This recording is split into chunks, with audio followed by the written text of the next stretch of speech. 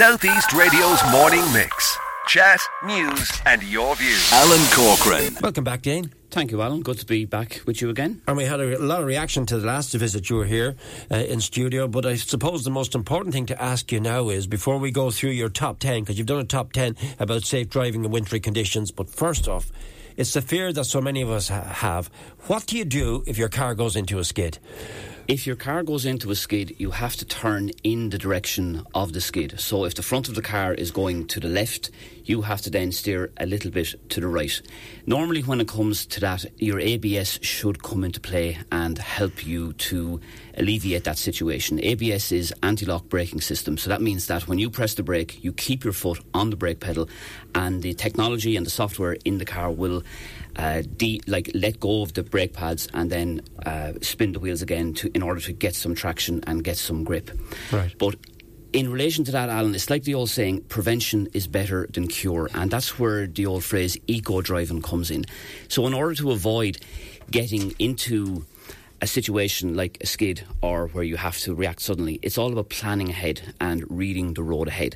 And that means if you're coming into a bend or a downhill, that you would be conscious of that and that you would slow down gradually as you come into that bend or downhill. Maybe drop a gear, because if you drive in a lower gear than you ordinarily would in safe conditions, it just means that the car's engine braking comes into effect and it sort of naturally slows you down. The car slows you down kind of naturally, and it makes the bends and the downhills a little bit easier to manage. If you're driving in an automatic car, then you just well, that's where the manual overrides come into play. So it's very important whenever you get a car to read the manual, consult with the person that sold you the car, get a good rundown on everything. And in a manual car, you should have the option. Now, there's so many manual cars out there nowadays, but you should have the option of 1 or 2 on your manual stick, or maybe L for low gear, and that can override the manual. That can override the automatic functions.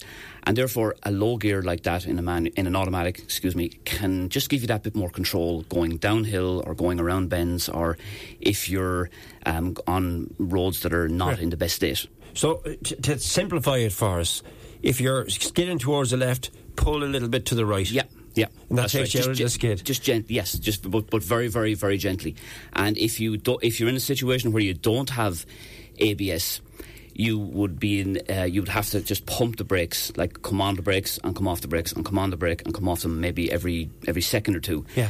But if you have ABS, you should just keep your foot pressed on the brake, and then the ABS will come in and anti-lock brake. It'll prevent the wheels from locking up and give you more control and get you back on track then, hopefully. We heard just there from Director of Services Eamon Hoare about that they just don't have the ability to treat the side roads at the moment. They are going to look into that suggestion, the European model, whereby the farming community can get involved. You would welcome something like that, I take it, Dane, would you? Yeah. As a driving instructor. Yeah, it sounds good. I mean, anything like that sounds like it could be activated quickly and locally, and that's a good thing, particularly if you get a sudden onset of bad weather, because sometimes this weather you might only get a few days notice of it. So if you have farmers or other people that can just quickly sand the roads or grit the roads there and then, it's a good option to have in going forward. Yeah, I'm just going to, from personal experiences, the thing I fear most when driving, I don't mind rain, I don't mind wind, don't mind even snow, but I fear ice, and it's because I've had a couple of accidents. I remember one time I was telling you, in the old Waterford Road,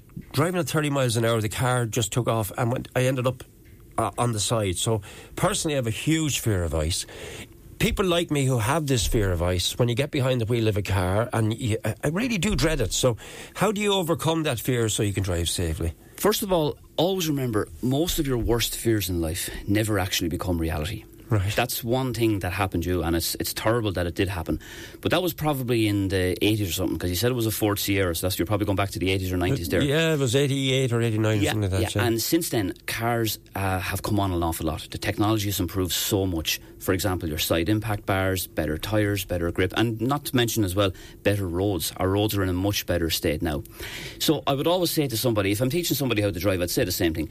Always individualise the situation. I'm at risk now of sounding like Charlie McCreevy in the 1990s, but that's what it's all about. So you might have a situation where you're out on the country road, like Eamon Hoare was saying, some of the more regional roads are not gridded. So you have to be extra careful if you're on a regional road. Yeah. Say, for example, that might have overhanging trees, that might create a lot of shade, and therefore black ice can accumulate on. What is black ice then? It's when water touches the road surface and then freezes almost straight away. That then creates a film on top of the road, which kind of looks a little bit transparent. Does it shine up like the cat's eyes? You know the way it does. Yes, it can. Yeah, it's kind of like a little still little puddle, and it has kind of like shines a little bit in a transparent way, and it is so dangerous. And it can be. It's not likely. Like if you're, for example, in the southeast and you're driving along the Quays in Ross, in Scorty, Wexford, or the main street in Gorey, it's probably not going to be a factor there. But if you're on country roads with overhanging trees and lots of shelter, black ice can be a factor there, and it can cause danger. And that's why I'd always say plan ahead, gradually go into bends, make the steering as gentle as possible. So by steering early and gradually, make the braking as gentle as possible. And if you go down a gear a bit earlier, it'll also help you slow down into bends and downhills. I have 3 to 4 minutes. I want you to go through your top 10, and you're on the clock now. Because this is important. So will you go through it for us, please? Yes. This is important. My top 10 tips for people in the southeast to be safe during this icy spell. Number 1, your tyres. Make sure they are the correct pressure and depth.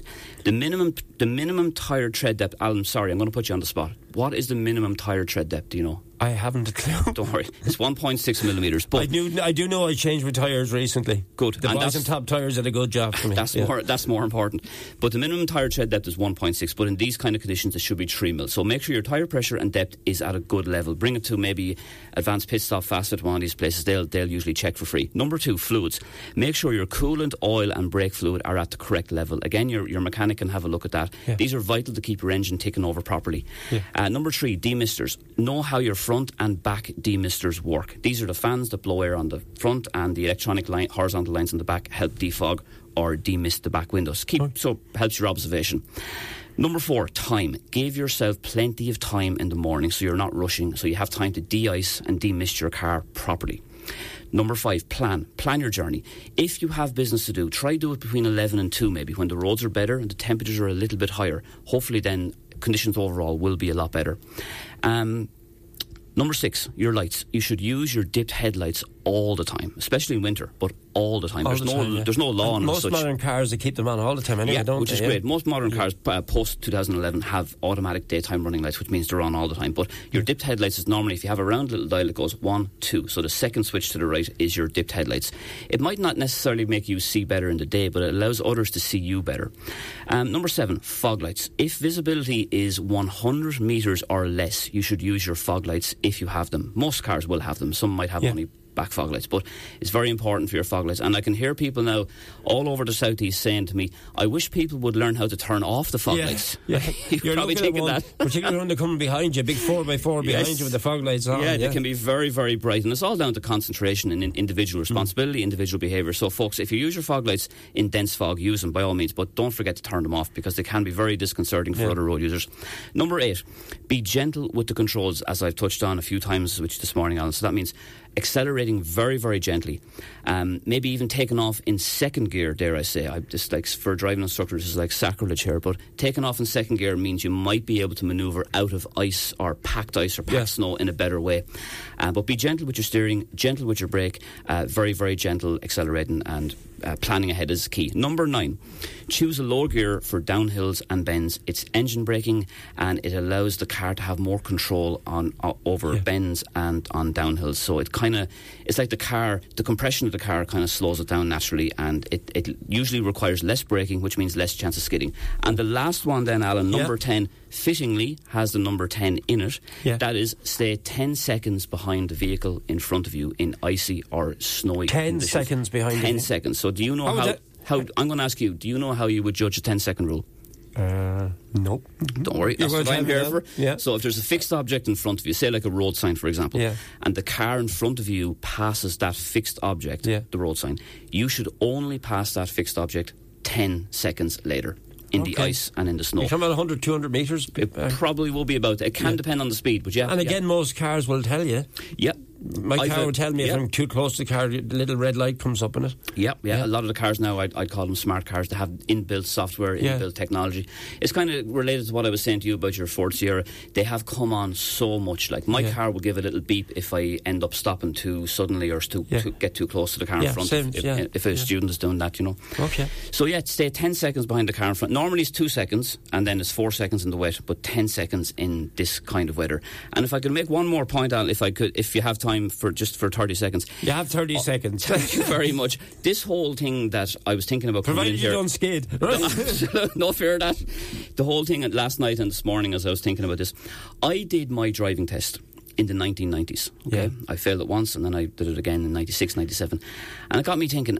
The whole driving test situation hasn't changed very much at all in the last 30 years. Yeah. And it's kind of maybe something we could talk about in the future. About 100%. I have some ideas on how the future of the driving test looks. You're very welcome back. Thank you very much. I think there's a lot of reform that could be done with the driving test like they've done in England. Point them towards your website because you've all these lovely driving instruction things as well. Yes, thank you very much, Al. I make free driving lesson videos on YouTube so that learner drivers of all levels can achieve their driving goals. So if you want to go onto YouTube and just type in the search box Driving Test Ireland or just type in my name, Dane Tighe, you will have a host of driving lesson videos there free of charge to help you learn to drive, be a better driver and ultimately pass your test. I know the Morning Mix team are going to podcast what you've just said to us as close to 1 o'clock today as possible, because what you've just said to us is going to save lives. I hope so, yeah. That's the plan. Pleasure. Thank you, Alan. Thank you. Southeast Radio's Morning Mix. Chat, news and your views.